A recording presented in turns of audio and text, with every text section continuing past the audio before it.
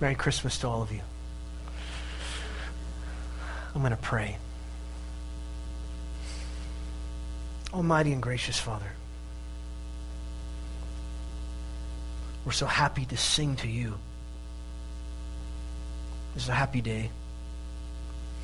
Singing about the incarnation of your eternal Son, the Lord Jesus Christ. And for some, it's singing in the midst of sufferings, and for us, sickness. For some, heartache, sadness, despair. And yet, there's such satisfaction even in the midst of that, because we're so excited for a day like today. Your steadfast, enduring, covenant love for your elect people. So we join the billions upon billions of angels and the millions upon millions of saints who sing glory to the newborn King. Oh, come, let us adore him. Christ the Lord. Thank you, Father. And thank you, Lord Jesus. Help us as a church body not only to remember the incarnation of your Son, but also to remember the reason for the incarnation. That your eternal Son would die upon a cross of wood in the place of sinners as a substitute for all who would repent and trust in him alone. Help us to be a body that remembers that you are with us in your Son. That he was the one to bring us to you so you can be with us, so that we can have the relationship with you restored, a relationship marred and destroyed by sin. So keep restoring us, changing us, molding us, shaping us, transforming us by your powerful Spirit and the glorious gospel, which begins at the incarnation, which begins at the truth of God with us.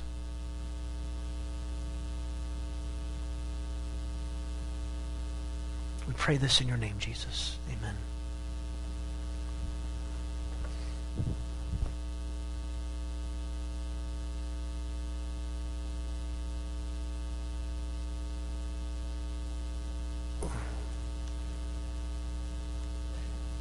If you take your Bibles and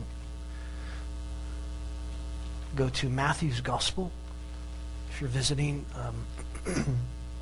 that black Bible in the chair in front of you, kind of go towards the middle, like 3/4 of the way, you'll find the Gospel of Matthew, page 1, because we're going to look at Matthew chapter 1.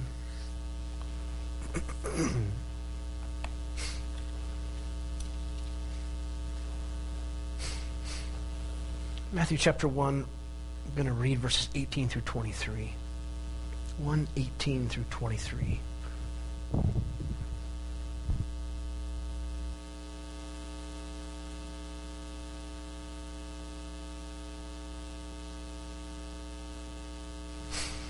Matthew chapter 1, verses 18 through 23. Now the birth of Jesus Christ was as follows. When his mother Mary had been betrothed to Joseph before they came together, she was found to be with child by the Holy Spirit. And Joseph, her husband, being a righteous man, and not wanting to disgrace her, desired to put her away secretly, or divorce her secretly. But when he had considered this, behold, an angel of the Lord appeared to him in a dream, saying, Joseph, son of David, do not be afraid to take Mary as your wife, for that which has been conceived in her is of the Holy Spirit. And she will bear a son, and you will call his name Jesus, for it is he who will save his people from their sins.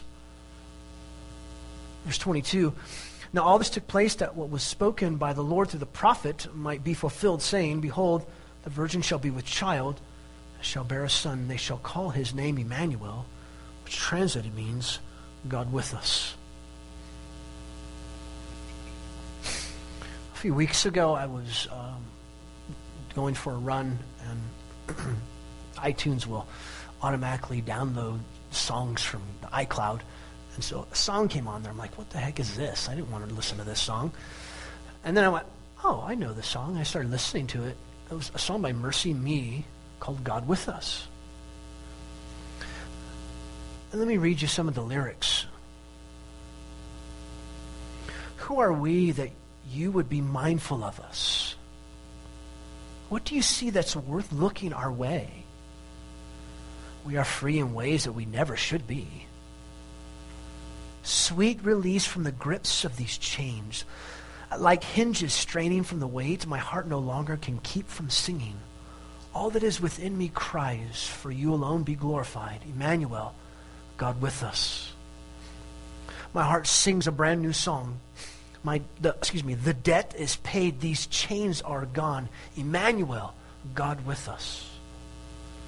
Lord, you know our hearts don't deserve your glory. Still, you show a love we cannot afford. Like hinges straining from the weight, my heart no longer can keep from singing. All that is within me cries, for you alone be glorified. Emmanuel, God with us. My heart sings a brand new song. The debt is paid. These chains are gone. Emmanuel, God with us. So we're here to celebrate God's love to humanity shown through his eternal Son, the Lord Jesus Christ. He's the second person of the Trinity, the eternal Son, who took on human flesh to dwell with us, God with us. So as we look at and think about Emmanuel, God with us, why? Why would God waste his time with us? Ponder that phrase, God with us. Ponder that phrase. Is this not amazing? God is not some impersonal thing or like the Force of Star Wars. Like in Buddhism, Shintoism. Not a thing. It's personal. It's relational. So you have God, the great creator of all humanity and who sustains everything, took upon himself humanity. I mean, you think about the things we do just as humans. I won't go into some of the things that we have to do as humans, but you can use your imagination. Jesus had to do those things too. For what reason? Because unless God acted on his own, of his own accord, to have someone take the full, righteous, just judgment that we as rebellious sinners deserve, we would be condemned. That's why he does this. God acted on his own accord. He moved. We would not move towards God. We want to move towards God on our terms, not on his terms. Well, God doesn't work that way. He doesn't work on our terms. He works on his terms. And yet he took on flesh so that way he can bring us to himself. Think about it. Unless God did something, all of us would perish. Unless God did something, all of us would be judged. Unless God did something, all of us would be hopelessly lost. Unless God moved to be with us, we would be without God. So he moves on his terms for us, for his creation. And that's what we celebrate. The 25th of December, which, mind you, Jesus was most likely not born in December. for crying out loud. It'd be freezing for those dear shepherds. Come on. But it's the time we celebrate it, and so the idea is for us to remember those things, to remember the incarnation and the purpose for the incarnation. Unless God moved to be with us, we would be without God. Here's the real question. What do you think you deserve? If you've been sinned against, if someone has violated you, if someone has abused you, if you've been raped, wouldn't you believe that you deserve justice? I mean, we would all say, yeah. I mean, if someone was violated, abused, and raped by another person, we would say, that violated, abused person, they deserve justice, right? They do. So what about God? Is he not included in that? Haven't we abused him? Haven't we violated him? Haven't we spurned him? Have we not raped his creation? Have we not abused his image bearers? Slandered other humans? Those that are made in the image of God? Have we done that? Haven't we broken his perfect, just law? Oh, but he doesn't count, though. He should just be nice to everybody, like Santa Claus. Is that how it's supposed to work? That's what we think. And yet when it comes to human, we say, there should be justice. Well, what about God? Shouldn't he bring justice? Yes, he should. But no, he doesn't. Jesus said, I did not come into the world to judge the world, but to save the world. God acted of his own accord, sending his eternal Son to take on flesh. Jesus was perfect, showing himself to be the perfect sacrifice. He sacrificed himself, taking all of God's justice upon himself so that anyone can have mercy and grace. That's the substitution, substitutionary atonement. God unleashed all his angry, just justice that should be upon us because we've abused, we've spurned, we've violated God and his creation. He poured it out upon Jesus instead of upon sinners. He poured it out upon Jesus instead of sinners. He poured it out upon Christ instead of those who so deserve it. He did this, Jesus did this for all those who would repent and trust in him alone. That's good news. I mean, instead of justice, you get mercy. And instead of wrath, you get love. Isn't that great? And then God goes over the top. So God goes over the top. Then God gives you his own righteousness. So he doesn't just pardon you of sin. Then he gives you his own righteousness. This is amazing. So instead of God declaring you like in a just court, like they say, you're not guilty, right? Instead of that, so there's either not guilty or guilty, right? No, see, God doesn't go not guilty or guilty. You should be guilty, but he doesn't call you not guilty. He declares, righteous. You now have the righteous standard of God.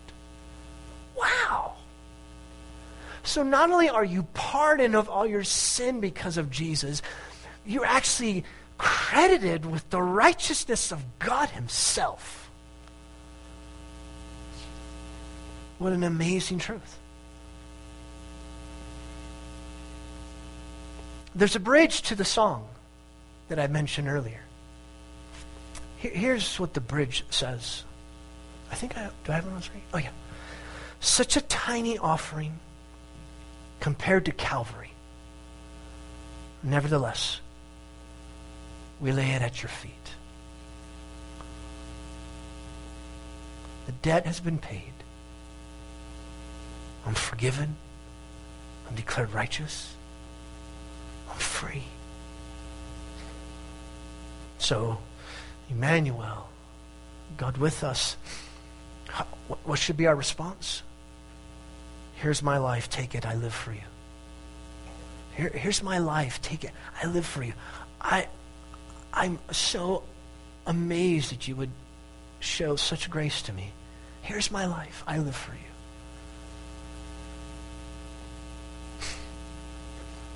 Instead of talking about this song that I've mentioned, you're going to listen to the song. I'll let you listen to the song.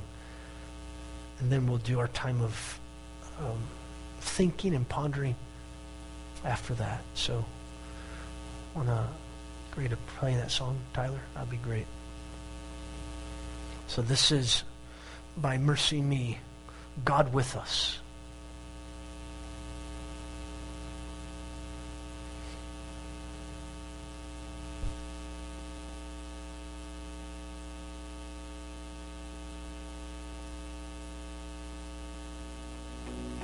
That you would be mindful of us. What do you see that's worth looking our way? We are free in ways that we never should be. Sweet relief from the grip of these chains.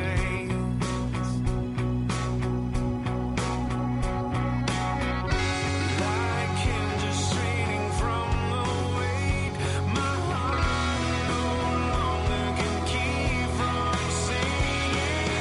All that is within me cries, for you alone be glorified in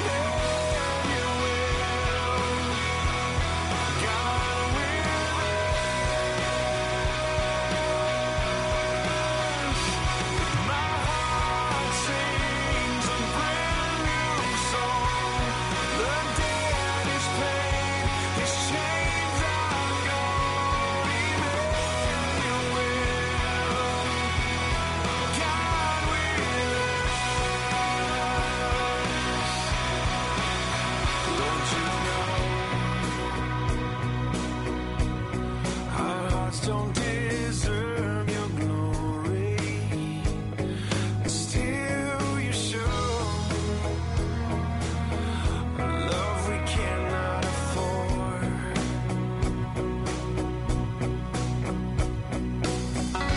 Like hinges straining from the weight, my heart no longer can keep from singing.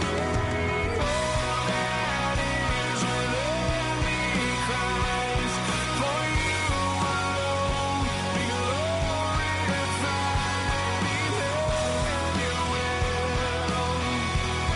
God with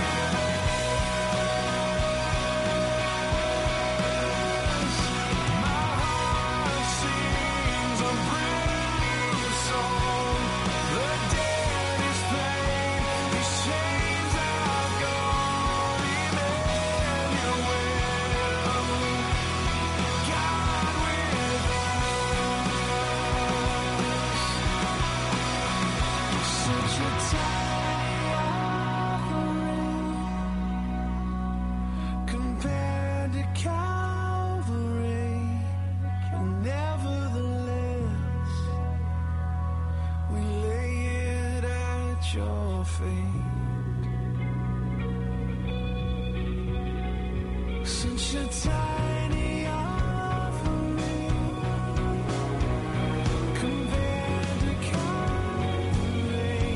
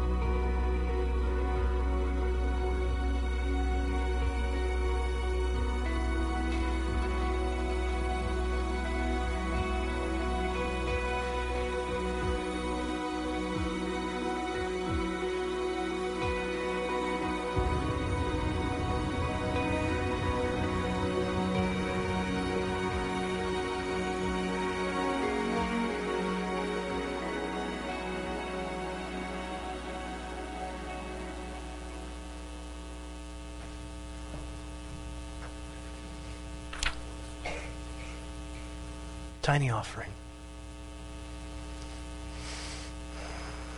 Father, our tiny offerings, our lives, compared to the death of your Son.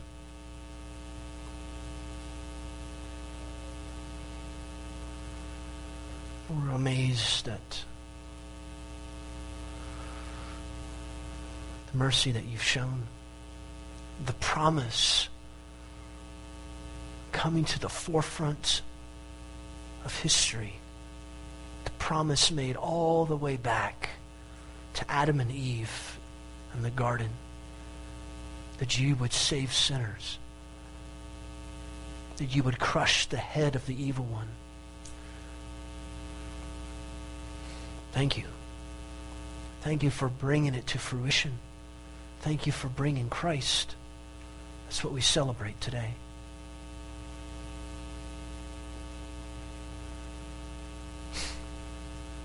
And not only will we give our monetary means in just a few moments, but we give our lives, we give our minds, our hearts. Oh God, help us. So take a few moments, if you would, and just ponder and think what we've seen from God's Word here in Matthew chapter 1.